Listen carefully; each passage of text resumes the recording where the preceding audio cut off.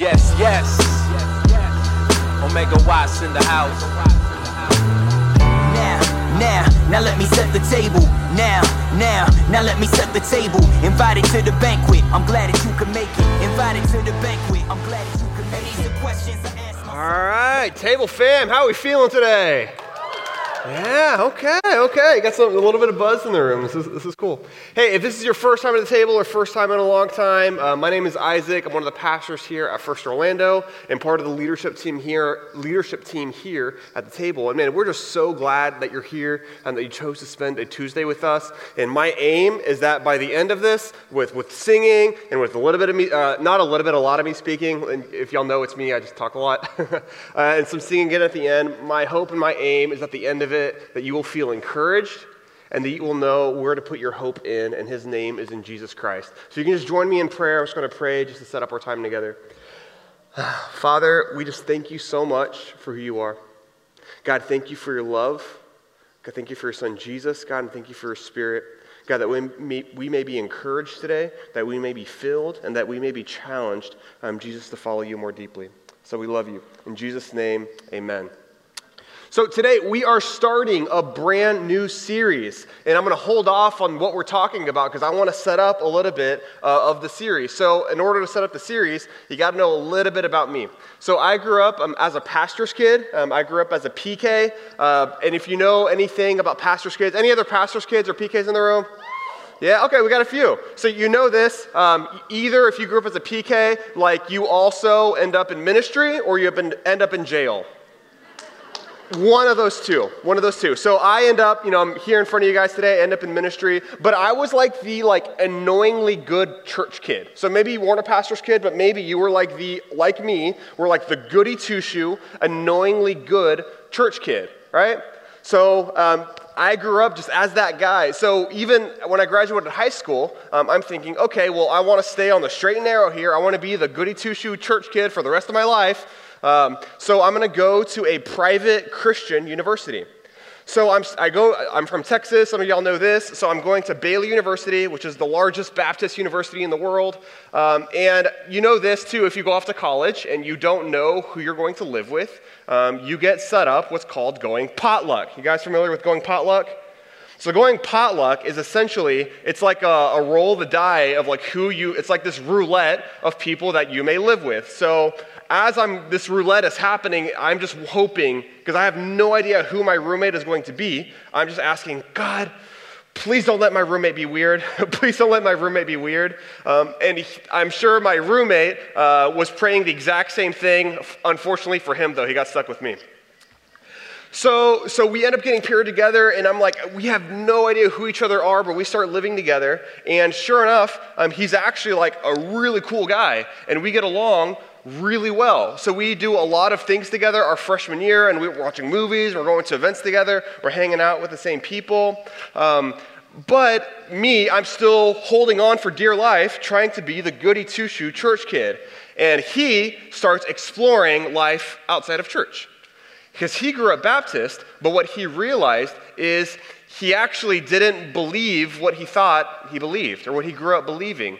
And then about halfway through freshman year, he said, you know what, Isaac, yes, Christianity is fine over there, but look, I'm just going to be honest, I'm agnostic. Right? So if agnosticism, if you're unfamiliar, it basically says there may be a God, there may not be a God. Ultimately, we don't know because there's not enough information to know either way. So now I'm like, oh no. Here I am as the goody two-shoe church kid. I'm like, oh no, it is now my Christian responsibility to convert him. Right? So with my cape, I fly over to him, and what do I say? Nothing. I say nothing. And weeks go by, and months go by, and I feel this conviction from God that, man, this guy's not a Christian, and I want him to be a Christian. I just need to have this conversation with him, but I said nothing. To where eventually, he brought up the conversation. This is April of our freshman year. We had been friends for 8 months now. We'd done almost everything together. He starts a conversation at 2 o'clock in the morning. If you have a roommate, you know this. Like you try to honor boundaries, but it gets weird sometimes. So I'm sleeping in my pillow, and in this college dorm room situation, we're actually in the same room. So I'm in my bed, kind of pulled over, and he turns the light back on. He's like, "Hey, Isaac." It's like, oh no. So at first I'm annoyed. I'm like, "Bro, I'm trying to go to sleep, man. It's 2 a.m. I'm trying to go to bed early." So he starts a conversation asking all of these really amazing questions about faith. Like, "Hey, Isaac, why do Christians say that the earth," or not every Christian, but a lot of Christians say that the earth is only a few thousand years old, when most scientists say that the earth is, billions of years old? Why do Christians say that? Like, oh, that's a really good question. Right? "Hey, Isaac, why, what does it mean to be a good person? Where does morality come from?" I'm like, "Oh man, that's a really good question." "Hey, Isaac, did the flood actually happen? I know that's recorded in the Old Testament, but did it actually happen?" I'm like, "Oh man, that's a really good question." And as he's asking these really amazing questions, I start answering to the best of my ability, and I realize I actually don't know a lot. Here I am as the goody two-shoe Christian kid. Here I am as the guy that grew up in church, the pastor's kid, the guy that knew the Bible, that I had all the answers in my secular public school. Well, yeah. But didn't really even have conversations in public school growing up. But here I am in a very real conversation with a person who is not a believer, who was genuinely curious, not antagonistic, was genuinely curious, just wanted to have a good conversation. And I realized I just don't have a lot of answers for him. Right? To where eventually he asks me the question, which is if you're a Christian, this is the most layup, softball, if you're a Christian, you want this question. "Hey, Isaac, why Jesus? Why is Jesus the only way to heaven?" Right? Wouldn't that be amazing if somebody just came up to you and just asked that, and you could share your hope and your faith in Jesus? So here I am in this moment, I'm 19, he asked me, "Hey, Isaac, why Jesus?" And in that moment, I realized I didn't actually know. What I told him was, "Hey man, I know it sounds cruel, but man, you just gotta believe in Jesus to go to heaven. I don't really know why, but that's just what Christians believe." In that moment, and I went home that summer, and I felt so much shame for not knowing why. Here I am proclaiming that Jesus is the cornerstone of my faith, and I have absolutely no idea why. In God's grace and in God's sovereignty, God, I call it, as I share more of my story, my spiritual reawakening, where my eyes finally opened to actually know what we call the gospel. So I want to my aim for the next few minutes is I just want to help you be able to answer that question, and that's going to help set up our series. So if you want to know, if I were to answer him now, why Jesus, here's what I would say. Because there is one God, and that God created heaven and earth. And that God created us in his image and in his likeness, and as God created us, God gave us dignity and value and worth. And as God created us, he made us to worship him, and in that worship of him and the glorification of him, that we might have a relationship with him. The story starts out really good. The story gets really bad, right? Because then our first parents, Adam and Eve, as do we don't choose to worship God. We actually choose the opposite. We choose rebellion. We choose sin. Our first parents did the same thing that we do today, is that we redefine good and evil. Where our first parents, Adam and Eve, they called good things evil and evil things good, and that's the exact same thing that we do today, where we call in our flesh, outside of Jesus, we call evil things good, and we call good things evil. And because of that, because we rebel against this perfect and holy God, we are separated from God. Because we are sinners by nature and choice, right? We are each our own God, sitting on our thrones, redefining good and evil outside of how God, as the creator of the world, redefines good and evil, right? But God, this is where the story starts getting a little better. Because God came into human history as fully God and fully man in Jesus Christ. And Jesus lived a life that was without sin, but he was still tempted as we are. And Jesus actually, all the sin and the punishment and the death that we deserve, Jesus actually took that on the cross, right? So a lot of Christians talk about the cross. Here is why. Because we as humans, we deserve sin and punishment and death, but Jesus took our place. Jesus took that sin and punishment in our place. Why? Because he wanted us to have a new life. Jesus doesn't want us to die. Jesus wants us to live. So the Father sent his son Jesus in order to take our place so that we may have a new life in Christ. So Jesus died for our sins on the cross willingly, purchasing our salvation. And then it gets dark for a little bit, because then Jesus died. And he was dead for 3 days. But here's where the story gets amazing, right? It's because Jesus resurrected. And as he resurrected, he defeated Satan, sin, death, and hell. Isn't that incredible? Is that cool? Y'all can clap. I like it. This is amazing. Like, this is so incredible because here's why. Had Jesus stayed dead, there is no good news, there is no hope, there is no gospel. Because Jesus rose from the dead, that changed everything. When Jesus was there in the tomb, in the grave, his disciples honestly were hopeless. They had been tracking with Jesus for a few years, and now the dude that they're following is dead. And they're like, oh, whoopsies. Were we following the wrong guy here? But Jesus rose, and that's where we put our hope and our trust. And as he resurrected, he told his followers, he commissioned all of us with the Holy Spirit to tell this good news to others. So now, as we're sitting here today, this is March 9th, 2021, the year of our Lord. Here's what we can say now, is that there is a good God who loves us. And Jesus is ruling over everything as the King of Kings, who's telling us to repent and to believe. And also, we know this too, that we're sitting here now today, but we know that one day is coming where Jesus is going to come back. He's going to judge the living and the dead. And that everyone who puts their hope and their trust in Jesus is going to spend eternity with him. And we don't talk a lot about the table about this, but I'm saying this right now. Everyone who does not put their hope and their eternity and their trust in Jesus is going to spend eternity apart from him in hell. Not good news at all for people that don't put their hope and their trust in Jesus. Incredible news for people that do, right? So, Jesus is the cornerstone of our faith. Had Jesus not resurrected, there is no Christianity, there is no hope, there is no new life in Christ, right? So, Andy Stanley says this, I love this. If a man, she's talking about Jesus, can predict his own death and resurrection and pull it off, I just go with whatever that man says. Right? Jesus predicted his own death and resurrection, and he did it. That's incredible. So we're saying, hey, look, we want to follow Jesus. We know that Jesus didn't just show us what happens when we die. He shows us how to live.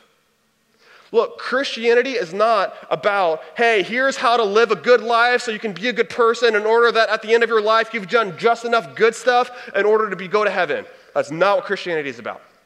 Here's what Christianity is about. Christianity is about following Jesus, because Jesus is showing us not how to live for later and go to heaven. Yes, that's part of the story, but Jesus is telling us how to live now, today. And we need to know, okay, if Jesus rose from the dead, how does that impact me today, now? We're sitting here right now. I'm sitting on the stool right now. You're sitting in your chair right now. What does the resurrection of Jesus mean for you right now, today? Perhaps you're here and it doesn't mean anything. Hey, look, I'm glad that you're honest. Hey, welcome to the table. This is a safe place to ask and explore that.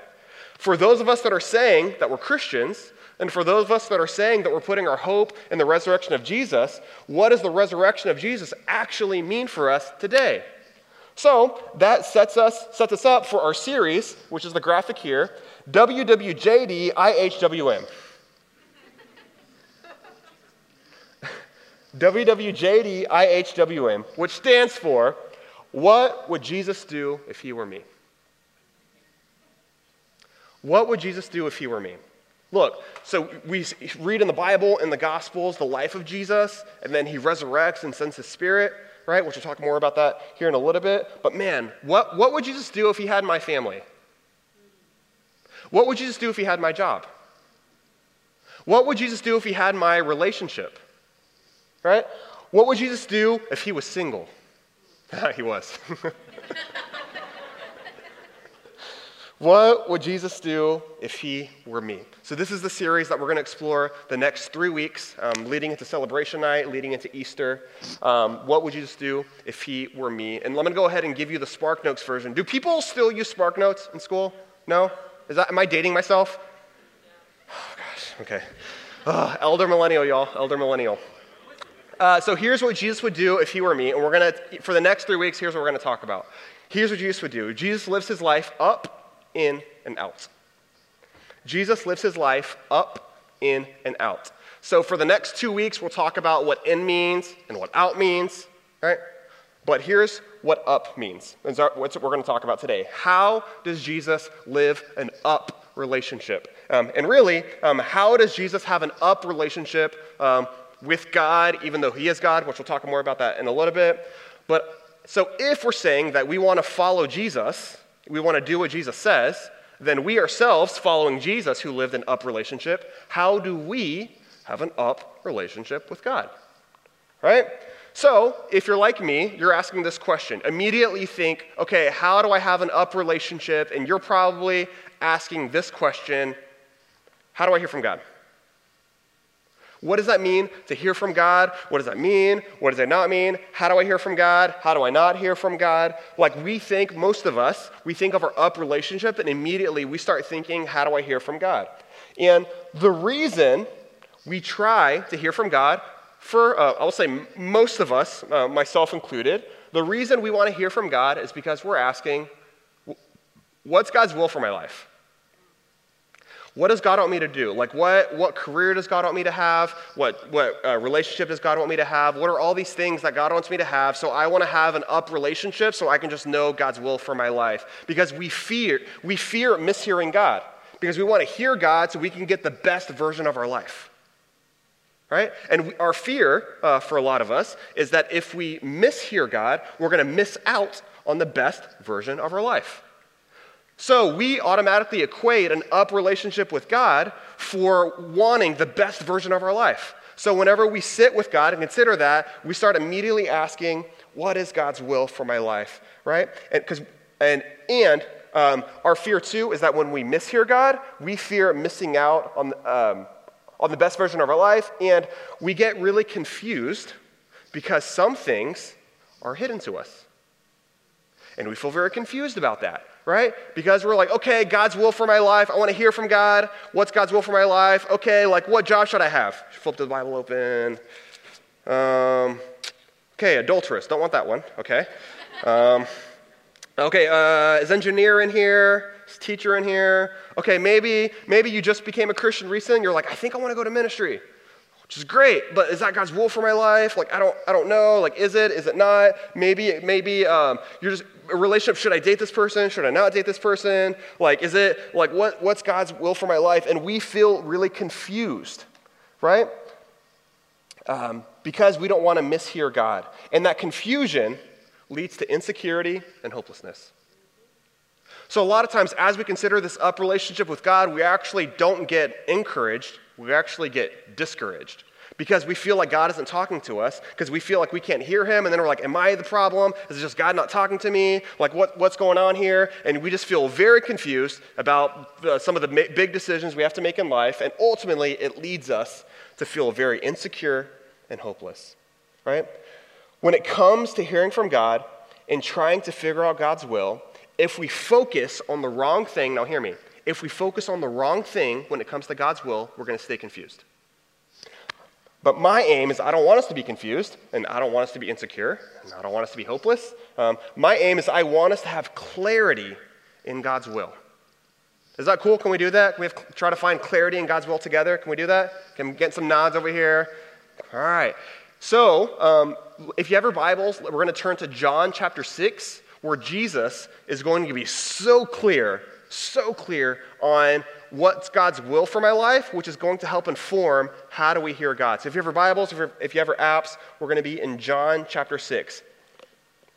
As we're trying to hear God's will.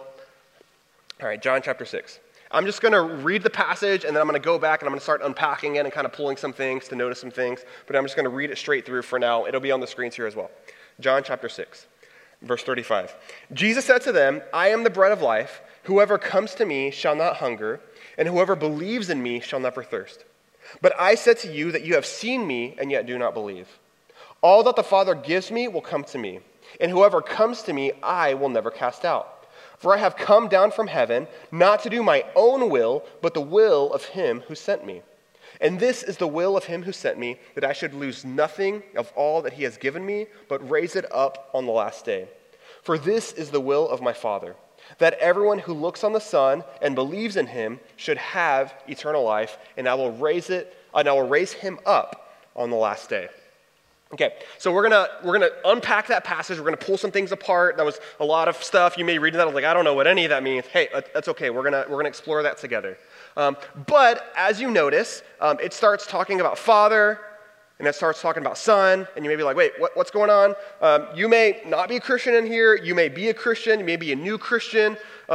If you've been a Christian for a long time, you can just tune out for the next couple minutes. I'm going to help those of us that are maybe just new and exploring. What Jesus is loosely referring to, for a second, is called the Trinity. Now, the word Trinity is not actually in your Bible, but it helps inform an idea that is so true. So if you read your Bible, you're not going to find this word Trinity, but the word Trinity means three.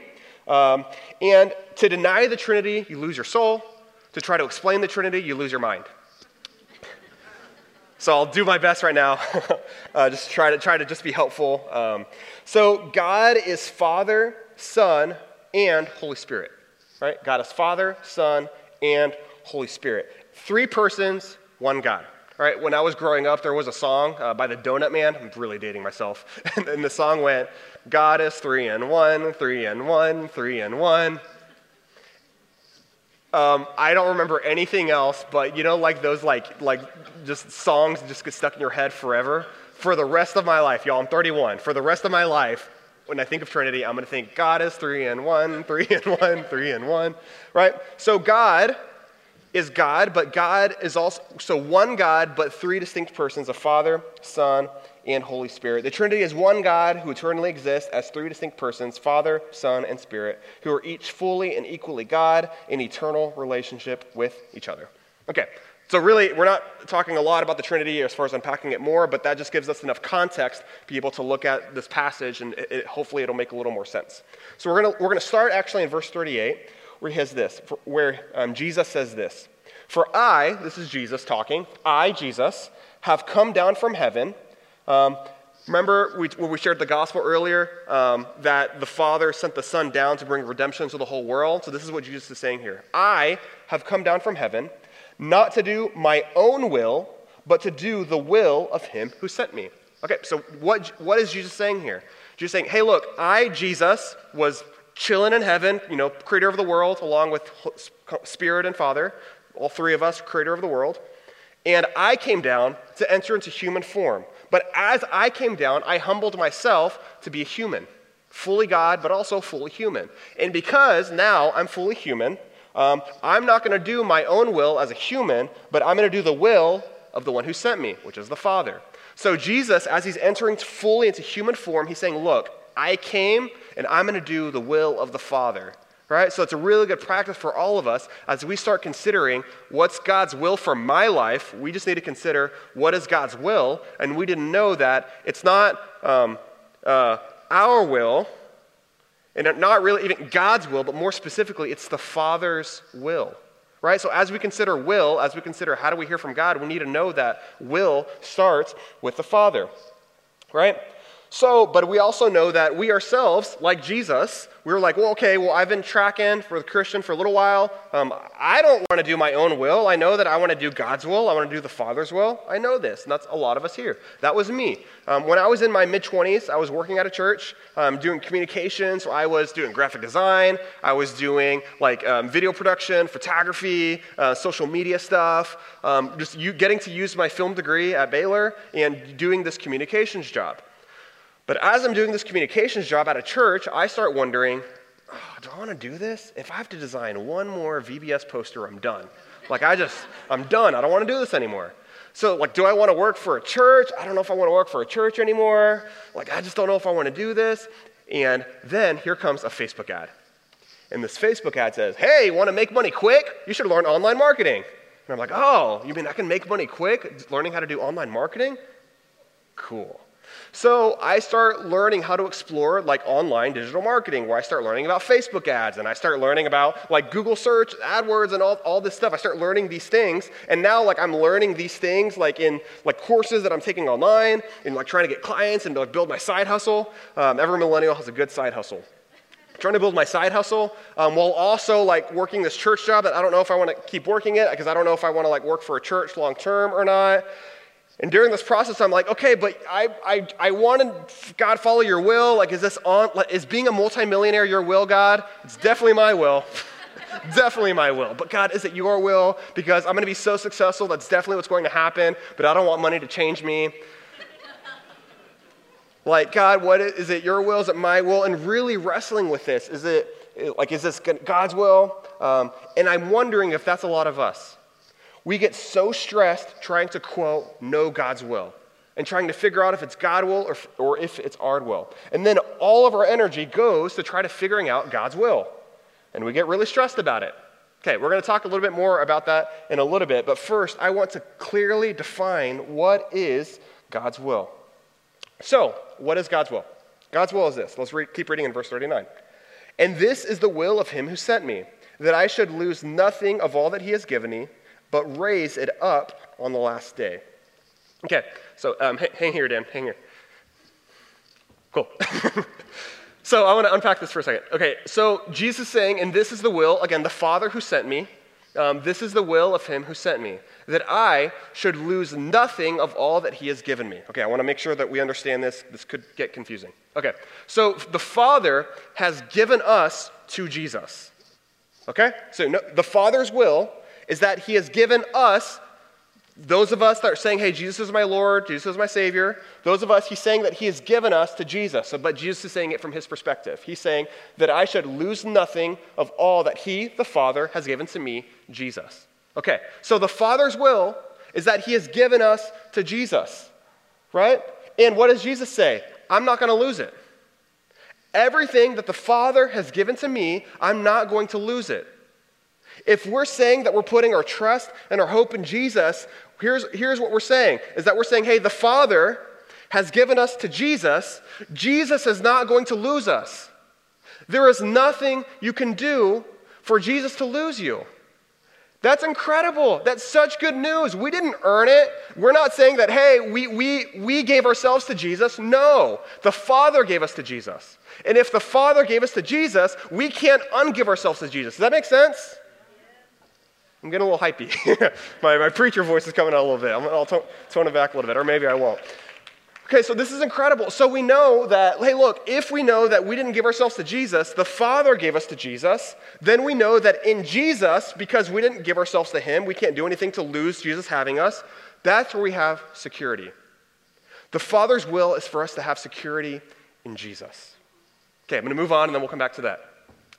So whenever Jesus says lose nothing, he's saying, hey, look, we have security in Jesus. That's really good news. That's the gospel. As well as that's God's will. God wants us to have security. God doesn't want us to feel insecure. God doesn't want us to feel like really discouraged, not what's going on in life. So the clarity that God the Father wants to give us is saying, hey, look, put your security in Jesus. Other things, yes, we'll figure that out later, but man, you got to start and be real clear as we're trying to hear from God, as we're trying to be real clear with what God's will is for our lives. God's will is that we find security in Jesus. Okay, can we go back to the verse, Dan? Okay, so then it says, but raise it up on the last day. Okay, so what's this? So Jesus is saying, hey, look, in everybody that I have, everybody that the Father has given to me, that I have, that I'm not going to lose, these people, now I'm going to raise but as believers, Christ followers, raise it up on the last day. So what does that mean? That means that we know how the story ends, and we can put our hope in the end of the story. Because right now, I mean, we just finished, if you were here for the In Our Feel series, y'all, look, life is real hard. And we get anxious, and we get sad, and we get angry. Why? Because we have this pain that we have to deal with. We have this sorrow that we have to deal with. We have this anguish that we have to deal with. But we know right now we're in the middle of the story. if we're in Christ, we know how the story ends. The story ends incredibly, where we don't no longer are crying and have pain and have sorrow. We actually have victory because of the resurrected Jesus. So that's what Jesus is saying here. Raise it up on the last day. Jesus, we get to resurrect with him on the last day. And that's where we get to spend eternity, is with him. So we know that we have security in Jesus, and we also know that we have hope in Jesus. That's really, really good news. That's really clear what the Father's will is for us, to have security in Jesus, to have hope in Jesus. Right? So how is that helpful in hearing from God and knowing God's will? Because we don't need to stress about what we don't know about the unknown future. We can just focus on what we do know. And here is what we do know, right, is that we have hope in Jesus and we have security in Jesus, right? But we start thinking about God's will and start getting very confused and stressed about the things that God has not chosen to reveal, and that leads to our insecurity and our hopelessness. But God makes it very clear that when it comes to his will, he gives us to Jesus, and we will be raised with Christ on the last day. Okay, but God's will requires something of us. It requires something of us. So we know that we get security and we get hope, but it requires something of us. Let's keep reading here. Let's keep reading.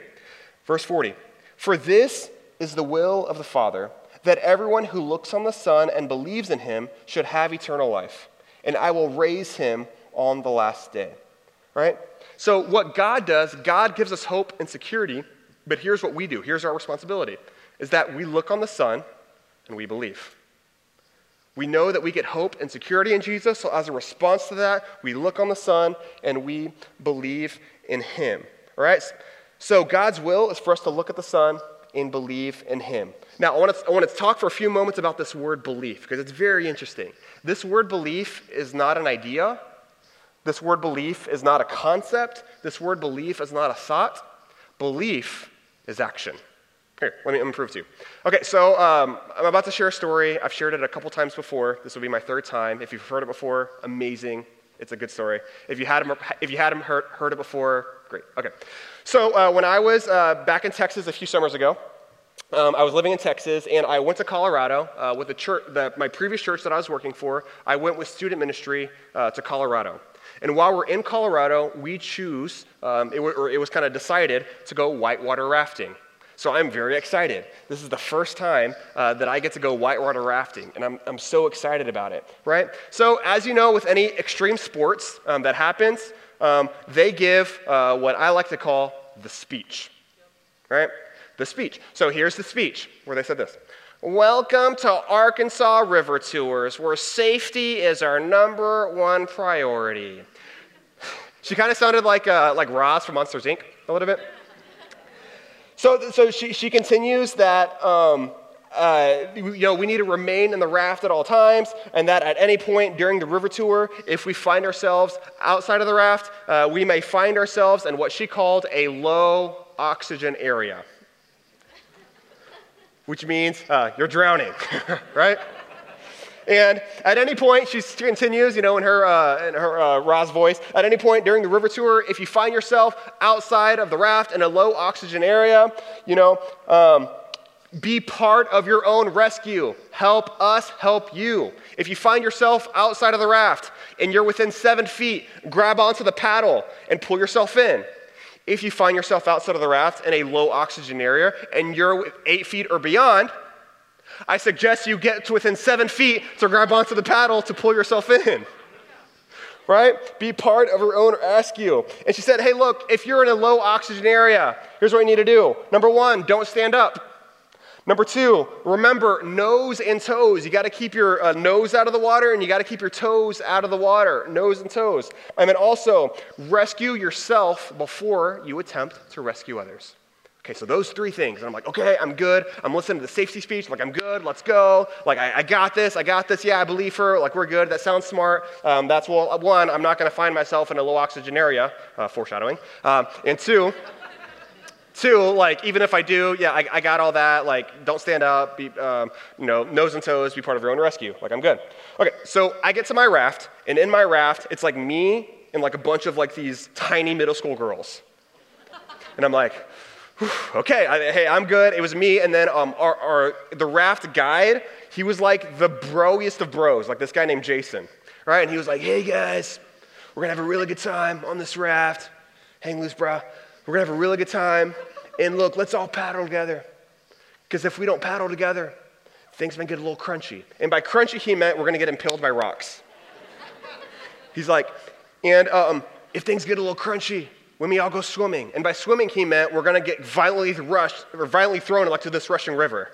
He's like, but we should be good. Let's go. And I'm like, can we practice first? Like, so we start going, and sure enough, like we're going, things are going well. He's like, paddle. He's in a really bro way. He's like, paddle, and we're like, paddle. That was me, like paddle, and like we're all going like really well at the same time. And he's like, all right, back paddle. And we're like, back paddle. And he's like, turn left, and like turn left. He's like, turn right, turn crunch. We hit a rock. And as we hit this rock, the raft shoots straight up in the air. And as we know, everything that shoots straight up must come down. As we were coming down, like I was in the front, homegirl right here, she gone.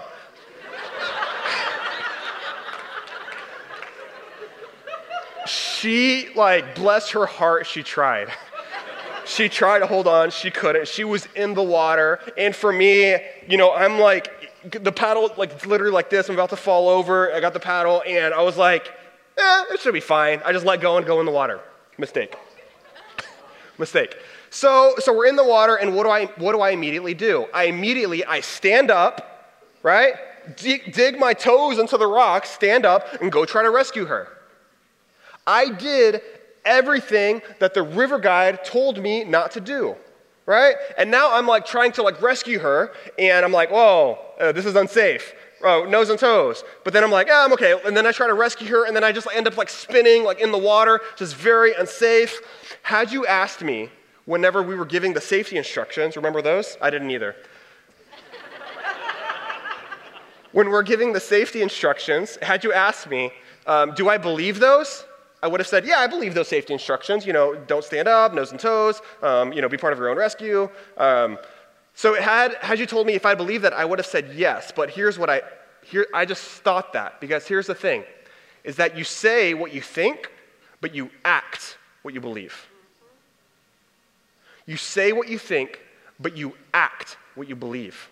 Belief is action. Belief is not a thought. Belief is not a concept. You don't need to tell me what you think. I'll tell you what you believe. I'm just going to see what you're doing.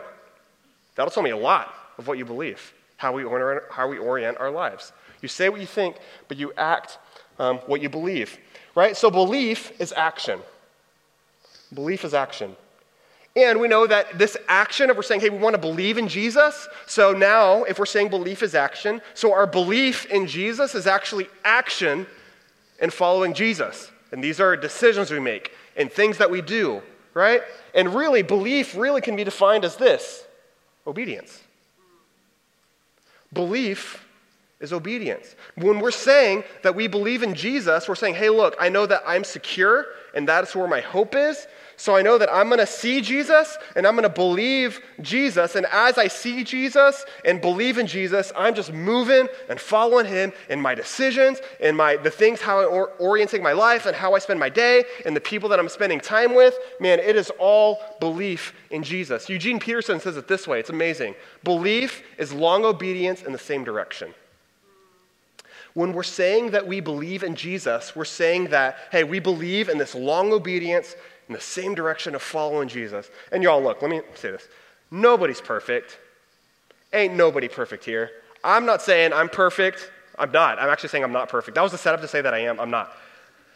I'm not perfect. Nobody here is perfect. Actually, what I love about the table, you see this on the table host shirt, the people wearing black shirts, it says a banquet for the broken. We're saying, hey, look, we're messed up. We're trying to figure this out. Sometimes we get it right. Sometimes we get it wrong. But here's what we're saying, is that we believe in Jesus, and although we may stumble, we may fall, we repent, there's forgiveness, there is grace, but we're saying, hey, look, our overall orientation is actions and decisions following Jesus. Belief is a long obedience in the same direction. Let's keep reading, because I want to, verse 36, but here's what Jesus says.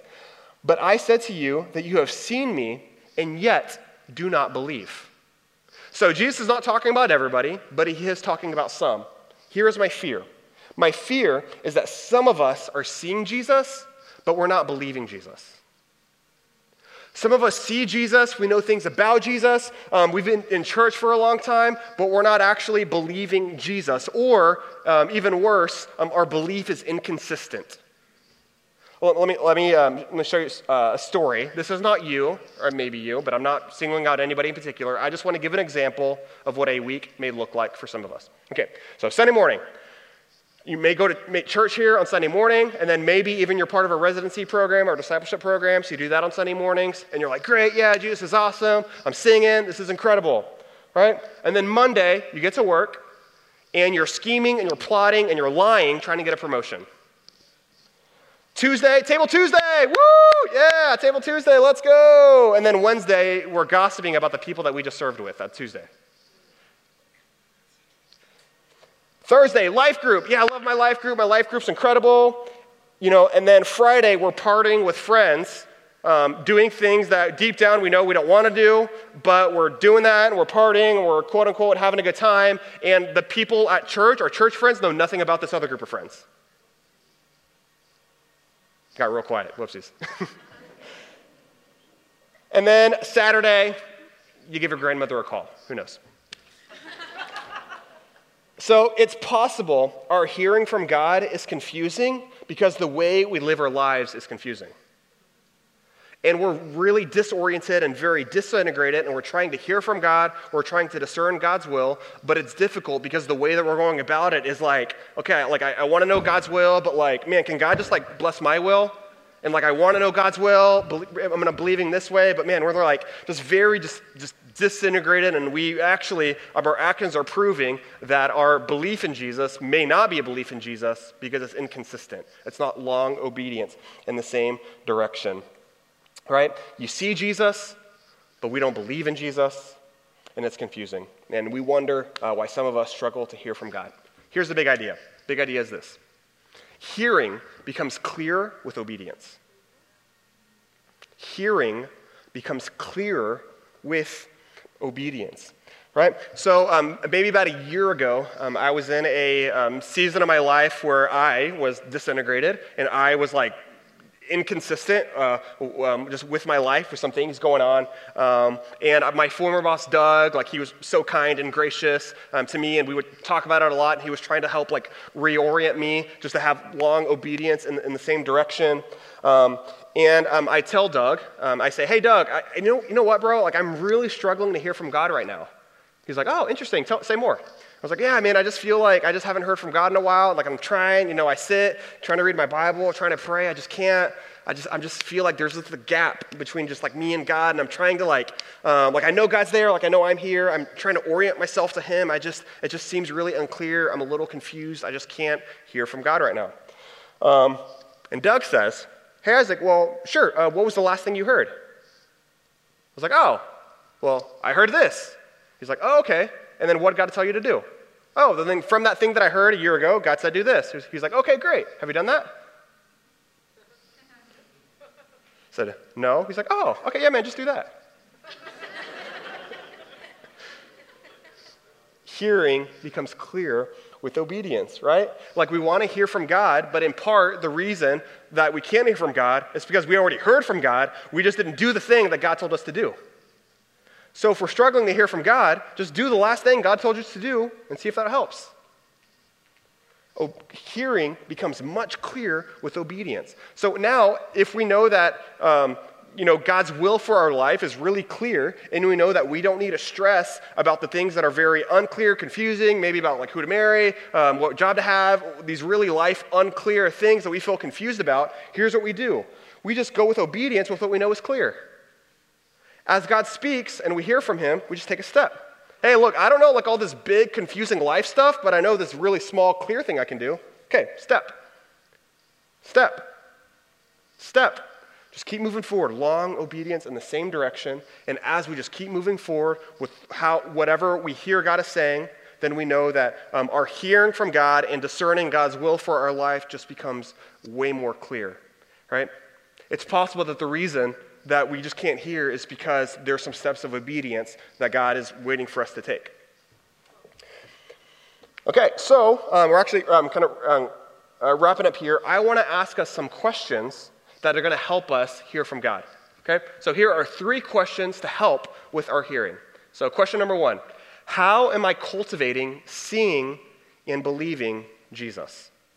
How am I cultivating seeing and believing Jesus? And by that I mean, am I creating space, actually, in order to hear from God? Right? For some of us, the reason we're not hearing from God and in considering this up relationship is because we're not actually cultivating time to sit still and actually hear. We're like, hey, God, talk to me, talk to me, talk to me, talk to me. And we're not like, and he's like, and it's like, we just keep like running past him, right? And we're just like busy. And we're like, I can't sit still. I'm just busy all the time. I go to this group and this group and this group and do this thing over here and this thing over here and that thing over here. And we're like, I can't hear from God. And we're like not sitting and listening. Are we cultivating seeing and believing Jesus and giving space for God actually to tell us something? How am I cultivating seeing and believing Jesus? Do you have a consistent time where you can just sit before God? You may have heard it called a quiet time. You may have heard it called a daily devotional. Maybe it's out in nature. You just like walking around, or you can just be still and just hear from God. So how am I cultivating seeing and believing in Jesus? I know we almost say this every week with a journal. Journals are incredible because they help you process like what God is saying or what you feel like God is not saying. It just brings so much clarity when you can just get your thoughts and be able to write it down in a journal as you're considering scripture, as you're praying, and as you're just trying to hear from God. So how am I cultivating seeing and believing Jesus? Number 2, how am I seeking help to hear from God? How am I seeking help to hear from God? So by this I mean knowing that until we get to heaven, there is still this war that we need to wage against our sin and our flesh. Right? We're not perfect. We're not able to think clearly all the time and hear clearly all the time. So we need help. We need resources that sometimes as we're trying to hear from God and discern God's will, we just get clouded like with our own junk. So sometimes we need to seek outside help to help us in order to clear up some of the junk and some of the mess, right? So this was me and my story that I told earlier with Doug, where I was saying, hey man, Doug, I can't hear from God. And in Doug's wisdom, he said, Isaac, just obey the last thing God told you to do. For some of us, that's what we need to do, is we just need to share with people, share with safe people, just hearing from God or not hearing from God, or hey, I think God may be telling me this, but I'm not sure. Can you just help me process this?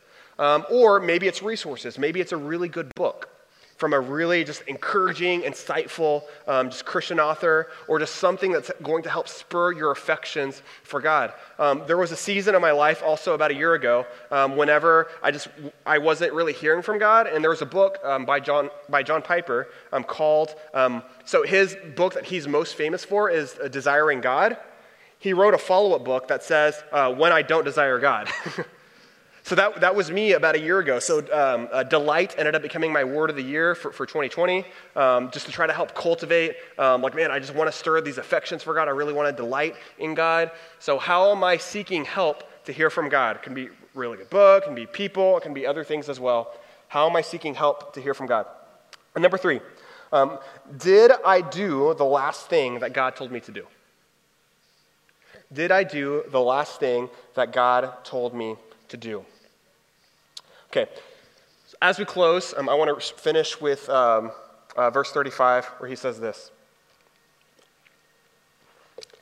Jesus said to them, I am the bread of life. Whoever comes to me shall not hunger, and whoever, what's this word? Believes in me shall never thirst.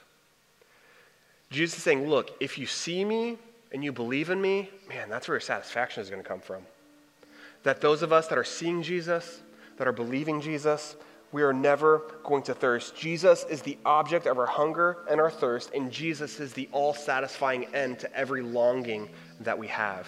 And we know that as we're trying to hear from God, as we're trying to hear his will and discern it and trying to be obedient, we know that ultimately that we get all of our satisfaction and all of our hunger and all of our thirst, that Jesus is going to satisfy every need that we have. So my prayer and my hope for all of us is that we are fully satisfied in Jesus.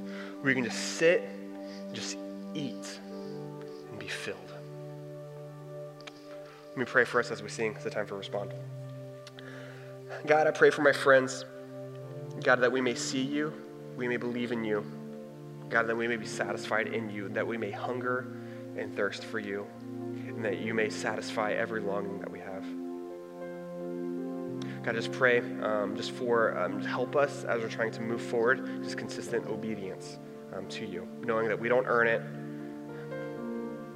God, but we get to because we love you. In Jesus' name, amen.